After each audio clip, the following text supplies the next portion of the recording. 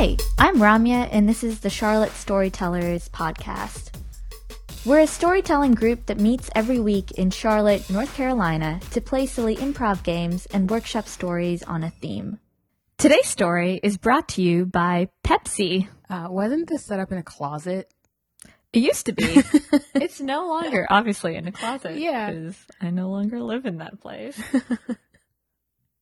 I'm really excited to be here. Yay! I'm really excited to have you here. And I'm really excited that you found Storytellers. Me too. Changed my life. Yes. That's what I want our slogan to be, like Charlotte Storytellers changes people's lives. That's funny. Tell me a little bit about your relationship with storytelling in general. Okay. I fell in love with reading and writing at about 10 years old.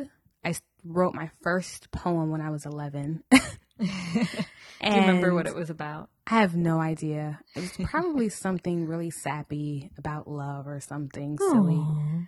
But I wrote my first book at 12 years old, which I remembered very distinctly. I was obsessed. I think I'm still obsessed with writing and reading. So. That's amazing. Yes. I haven't done much with it until I start writing my book and found Storytellers. Amazing. So, yeah. Yeah. How did you find Storytellers and what motivated you to tell your first story? I found Storytellers through Meetup because Jeremiah was very incessant about me finding friends.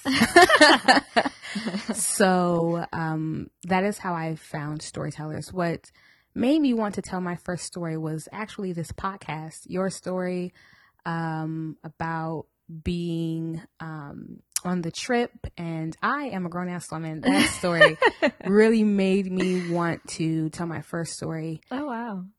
It was weird because my very first meeting, the theme was in black and white. I had no idea what to expect, and it was all of these amazing stories. And I was a little uncomfortable to tell the story that I'm going to tell today in the group. But your story kind of gave me the courage to put something on paper and say it. So that's amazing.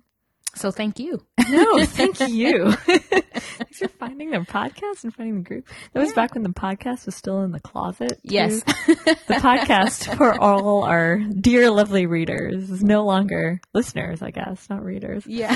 For all our listeners, the podcast is no longer in a closet. So yeah, much has changed in the world of Charlotte Storytellers. Yeah, and that episode was at a museum, right? Or something like that? Yeah, that one was actually our first ever live podcast episode. Yes. We had it in front of this art show. It was a photography exhibit, and people listened to the story and then looked at the exhibit and kind of talked about it. This is so meta. We're talking about another episode of the podcast on the podcast. Well, that's what got me here. So amazing. What is your story today about? Well, it is about the time that I was called a reverse racist. On June 15th, 2015, I woke up excited about having graduated college and getting my job in the first month of searching. My husband, Jeremiah, gets up and gives me a pep talk. Please try and make some friends. I don't care if you like being alone. I'm tired of you being alone. So I have a hard time making friends because, well, once you're my friend, you're family. And that's no small thing. But nonetheless, he's right. So I agreed to at least try. So I get to this fancy law firm and everything is a mess because I'm a part of a brand new department with a new manager and most of my coworkers are also new. This is where I meet Jonathan. So Jonathan is a white male who self-identifies as pagan. And I, for those of you who don't know, am a Black girl who at the time self-identified as Christian. And although we were so different, we immediately started to bond because of, mutual respect. We also kind of got weirdly close to our manager, Amanda. He more so than I, but we were still a pretty good trio. So I felt really, really excited because I put myself out there to be friends with a group of people who were so different from me, and it turned out so well. So fast forward to our annual Christmas party. I get to this bar, and as soon as I walk in, I am immediately greeted with smiling faces, and Jonathan introduces me to the owner of the bar, who apparently already knows who I am. And she hands me this big blue motherfucker, which is a drink, and sends me on my merry way. And the party is going absolutely amazing. So I step outside with one of my coworkers, and we're talking about dogs because, I mean, who doesn't love dogs except for Ramya? And Malia, who is also a part of my group of friends, is having a conversation of her own in the distance. And we talk for a while, but Malia progressively gets louder and louder, and you can tell that she's bothered by something. So we go over to her, and I can't really tell you how the conversation got to where it did, but she blurts out, and that's why I was telling Jonathan that you're not a reverse racist. I'm shocked, and I'm looking for words to say, and I hear, and we were at work, and wait, what? You had a conversation about me being a reverse racist at work? She turns red, and you can tell by the look on her face that she immediately regrets telling me. And as she's trying to explain herself, I have this weird out-of-body experience, and every moment that I was ever discriminated against or even treated with microaggressions because of my race came rushing back to me like the opening of floodgates. And all I could say was, I would not apologize for being Black. I rush into the bar, and everyone is completely wasted, and people are crying and kissing. So I go to the bathroom to try and calm myself down, and they all come rushing in after me. And the more and more they talk, all I could say is, I will not apologize for being Black. In that moment, all I could think was, fuck being stereotyped as the angry Black woman. I would not apologize for being Black. And the more they talked, the louder I got because I'm pissed and hurt. I mean, these were a group of people that I called my friends, but most importantly, Jonathan had said this about me. I couldn't understand why. Well, Jonathan eventually apologizes, and I try and forgive him, and the night just gets progressively crazier because someone breaks their leg, and it's more important for them to get the help they need. So I put all of my feelings on the back burner, but once she's taken care of, I immediately start to feel uncomfortable again. But I go in on Sunday because I'm thinking the only way to learn from this is to turn it into a positive situation. So I put together all this information to submit a proposal for a diversity committee. And I mean, I have bullet points and statistics and strategies. And by the end, I am feeling so confident because I know that we can turn this into a positive now. So I set up a meeting with my manager, Amanda, for the following Monday, but I very quickly learned that she has already had a conversation with Jonathan and admitted in that conversation that she thought that I was overly emotional and overreacting. I felt stupid, like I should have known, and I didn't really know what to do, so I canceled the meeting and I did nothing. I went from jovial and talkative to silent and distant, and before I could even get my thoughts together, I'm pulled in a meeting with Amanda and upper management wanting to know why I changed. So I tell them everything, even about Amanda and her mismanagement, because she had told personal information to justify why she thought I was overly emotional and overreacting. And she lies right to my face. Like me, Pepsi, I don't have receipts. And I have proof, but she still lies. And management, they did absolutely nothing. But they still want to know what they can do to rectify the situation. So I go through my idea about the diversity committee and they'll tell me they'll get back to me. They never get back to me. But Amanda, she tried to turn it on me. It was like she made it her mission to make me out to that angry Black woman that we're all so used to seeing, as if that justified anything she did. Looking back, I wish I would have asked her why.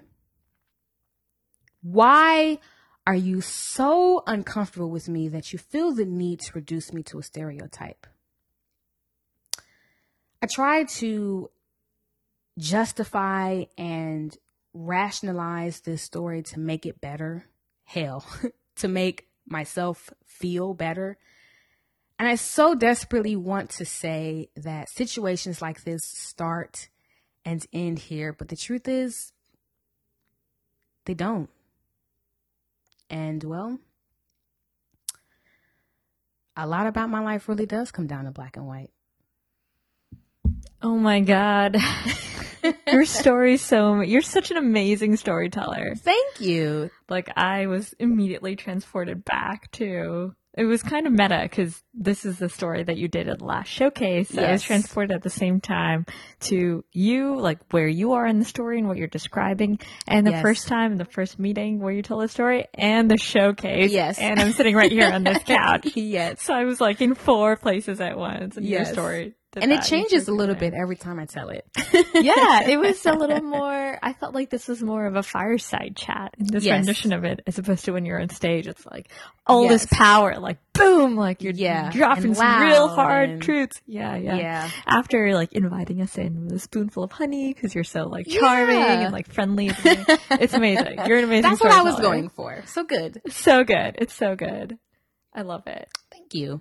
It's also, it's a subject that I think so many people deal with, but is so hard to talk about, racism Yes. in the workplace, because the professional environment, like the way it's framed is that it isolates you from all, social dynamics, right? Like the context in which we talk about discrimination and like Yes. gender and all, like politics and all this stuff. Yeah. That's removed. It's like sanitized in the workplace in the way where it becomes about like HR Yes. and not about real people and real people's lives and the real microaggressions that people experience. Yes, exactly. Yeah. And that was one of the reasons why I wanted to have a diversity committee at the law firm, because I knew that there were certain situations, not just myself, that other people who were also minorities in the company were also feeling. But it is very uncomfortable to bring up. It's very uncomfortable to talk about, Right. especially with colleagues. I mean, in this situation alone, because management didn't do anything about it and just put my idea on the back burner, really kind of made me a lot more hesitant to speak up at Yeah. work. Yeah. And like cynical about the fact that they actually care. Yes. Right? Like it's like they want you to be happy without actually doing what they need to do to make you happy. Yes. And life doesn't work like that. Right. And one part of the story that's not in this story is the fact that I was pulled into these like weird meetings randomly for the next 3 or 4 months about this situation without actually talking about the situation. It was just like, well, tell me how you're feeling today. Are you feeling better? And I'm like, no, I feel like it's still happening. It's still happening. And you still haven't done anything about it. So tell me how you're feeling. Apathetic? Right. Man, that's makes me so mad. Me too. I mean, the common responses that I got was, well, you don't know what it's like being a manager. And it's like, well, you don't know what it's like being Black. You don't. But also, I mean, I can imagine that if I was a manager, I wouldn't share personal information. Right. To justify. Right. Like these one employee's personal information to another person's employee's. Yeah. And then lie about it. And there was no investigation or anything into her. So I wonder how much intersectionality there is in your experience. Like if you were a man, right? Amanda, not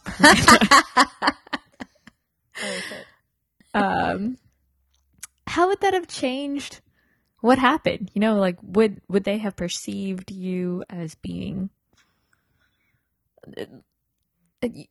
I don't know. I wonder how much you're being a woman, because being a woman in the workplace is extremely difficult, right? Especially at a law firm. And that is probably the most well documented, you know, widely talked about minority group or disadvantage in the workplace environment, right? Like you think, you know, discrimination in the workplace, and most people immediately think, oh yeah, I've had to go to trainings about being a woman in the workplace, or like, you know, the whole situation. And I wonder how intersectional that is with your experience, and like what might have been different. Yeah. So I actually wrote a small article. I haven't shared it with the world, but I wrote it, and it talks about that. So for people who don't know, W.E.B. Du Bois wrote a book. It's called The Souls of Black Folks. And in that, he talks about the double consciousness of Black people. One that is true to themselves, and one that has to present itself to the world, specifically white America, and how that builds kind of this conflict, this internal conflict. And I wrote the article about how it's even more complicated than that when you're a woman. Because I can deal with racism and sexism and even colorism because I am a darker African American, all at the same time. And it's a weird feeling being hyper visible and invisible at the same time. Yeah. It's a really weird feeling. And how do I go through the world processing that? Yeah. I don't have an answer. Right. But, and the level of code switching and reading which of those isms is playing out and which circumstances and social, I mean, there's like, that alone is an entire day's worth of mental energy. Yes. Right? Plus all of the things you have to do just being a human. Just being human. Right. And trying to start a career. And yes, exactly. I wonder what would have happened if the roles were reversed, where I was the manager and Amanda was just the employee. Yeah, where the power and dynamic this happened to her. Yeah. And I had done those things. I wonder if the way that management handled it would have been differently. And I would go as far as to say that it would. Yeah. I'm sure I would probably have been fired. Yeah. Or at least an investigation would have been opened. Right. Yeah. I mean, the part that's so biting about your story too is there's definitely a sense as, you know, a spectator, someone who wasn't there, who's listening to a version of the story, I get a sense of the guilt that all of these people, you know, experience when they're called out on their bullshit. Yes. And how the way to deal with that is avoidance, not actually like owning up. Like, yeah, people get so caught up in their guilt that they're not able to face that they did a shitty thing and apologize for it or make, reparations for it. Yeah. And Jonathan is the one person that did apologize, because the conversation, most of the beginning of the story is wrapped around him, because he's the one that started the conversation about me being a reverse racist.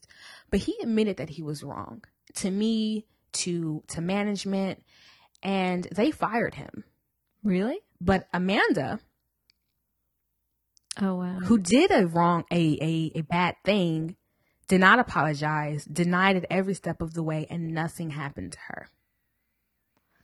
And that is where my frustration lies, because she mismanaged. Yeah. Yeah. It's inexcusable. And it was really uncomfortable the following months after that, because they didn't fire Jonathan right away. They transferred him out to a different department, and he wasn't allowed to talk to us anymore. Oh my God. And again, there was just these random meetings that they were pulling us into, talking about policy changes with gossiping and all of this, but nothing addressing management and what management can do to foster understanding and diversity and communication. Right.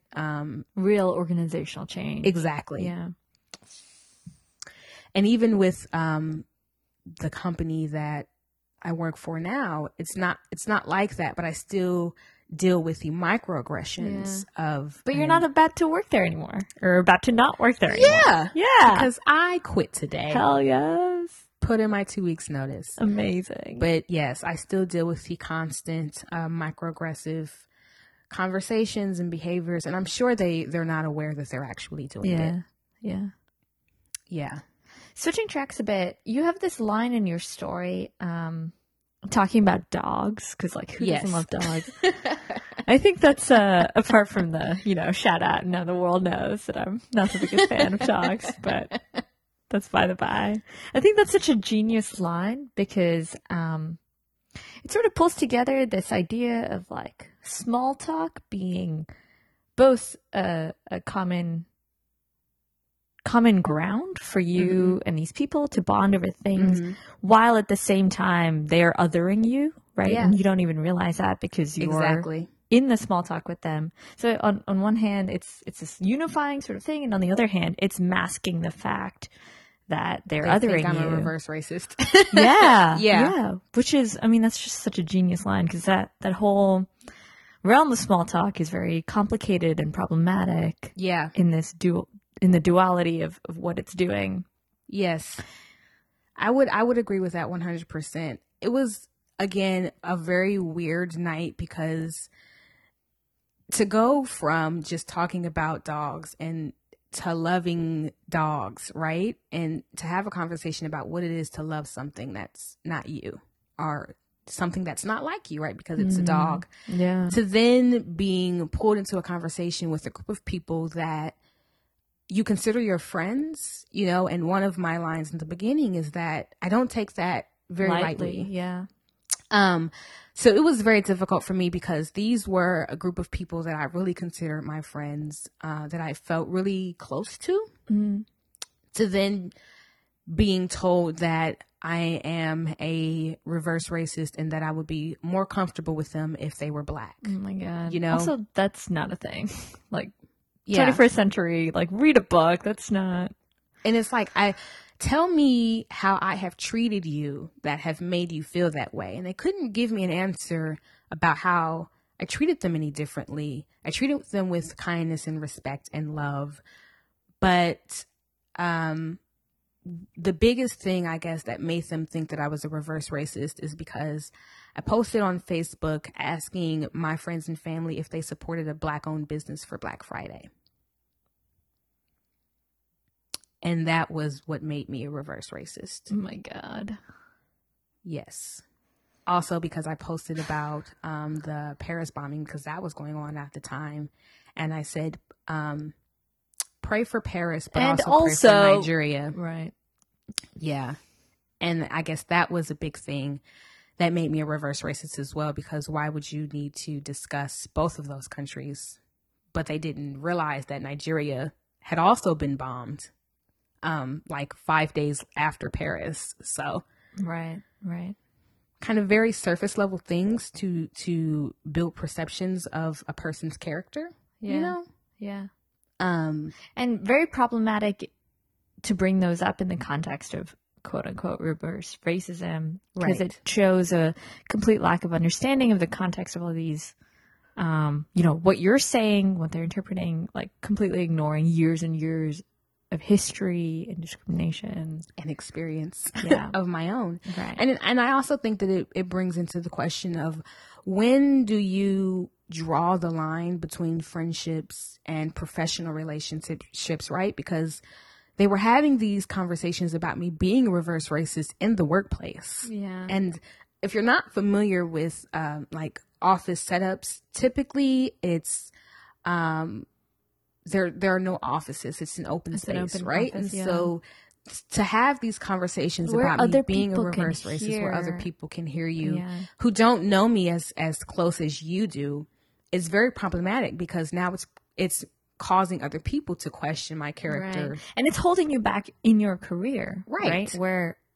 supposedly the workplace is supposed to be this, well, I mean, it's obviously not a place where everyone is treated equally and can progress in their career, irrespective of right.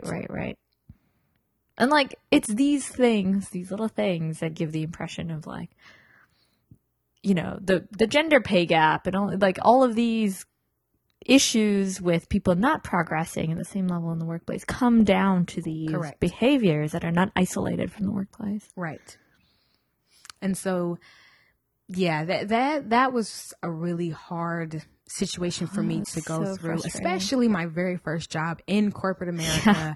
I was so excited because I was done with college and you got a job. I got a job, right? And I got a job right out of school, because most people, it's really difficult to find a job in a career field that they're interested in. And so I was really excited and then to have to deal with that. I mean, I think I had only been working there maybe 9 months. That's bullshit. When all of that happened. So yeah, it was very tough for me. Yeah.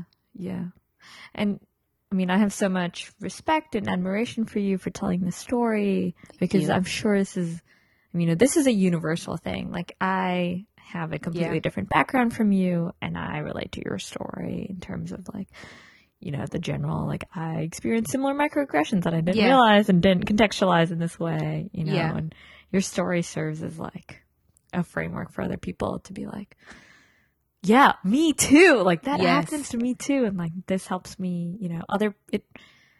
it helps me make sense of that, to know that other people experience similar things. Yes. The first night that I performed in the showcase was so phenomenal, because I had so many people coming up to me, people of color who were telling me their stories and how they deal with similar situations like this. One young girl, I don't want to tell her story, but she was telling me that her boss told her that her level of education is uncomfortable to her coworkers, and that she should do something about that. What? That was my reaction. What?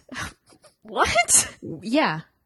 I mean, but even like, do something, right? Like, what do you do about that? Like, let me unlearn. Like, what? So should I dumb myself down to make my coworkers comfortable? No, fuck that. Right. And why would that be my responsibility, to make them comfortable with my level of intellect? Right. And so I heard so many stories like that the first and second, well, both nights actually, but more so the first night. Yeah. But also one particular conversation that I will probably never forget for the rest of my life is a woman who was a teacher, came up to me and told me that she has students that are Black and of color, and how my story will forever change the way that she talks to them and teaches them, because she didn't know, right, that she can be microaggressive, and she didn't know that some of the things that she said can have a detrimental effects on her students of color. And so that is a story that I will never, ever, ever forget. You can find the Storytellers on Twitter or Instagram under @CLT Storytellers. That's it. Thanks for listening in today. Special thanks to Ben Rose for composing the sweet intro beats.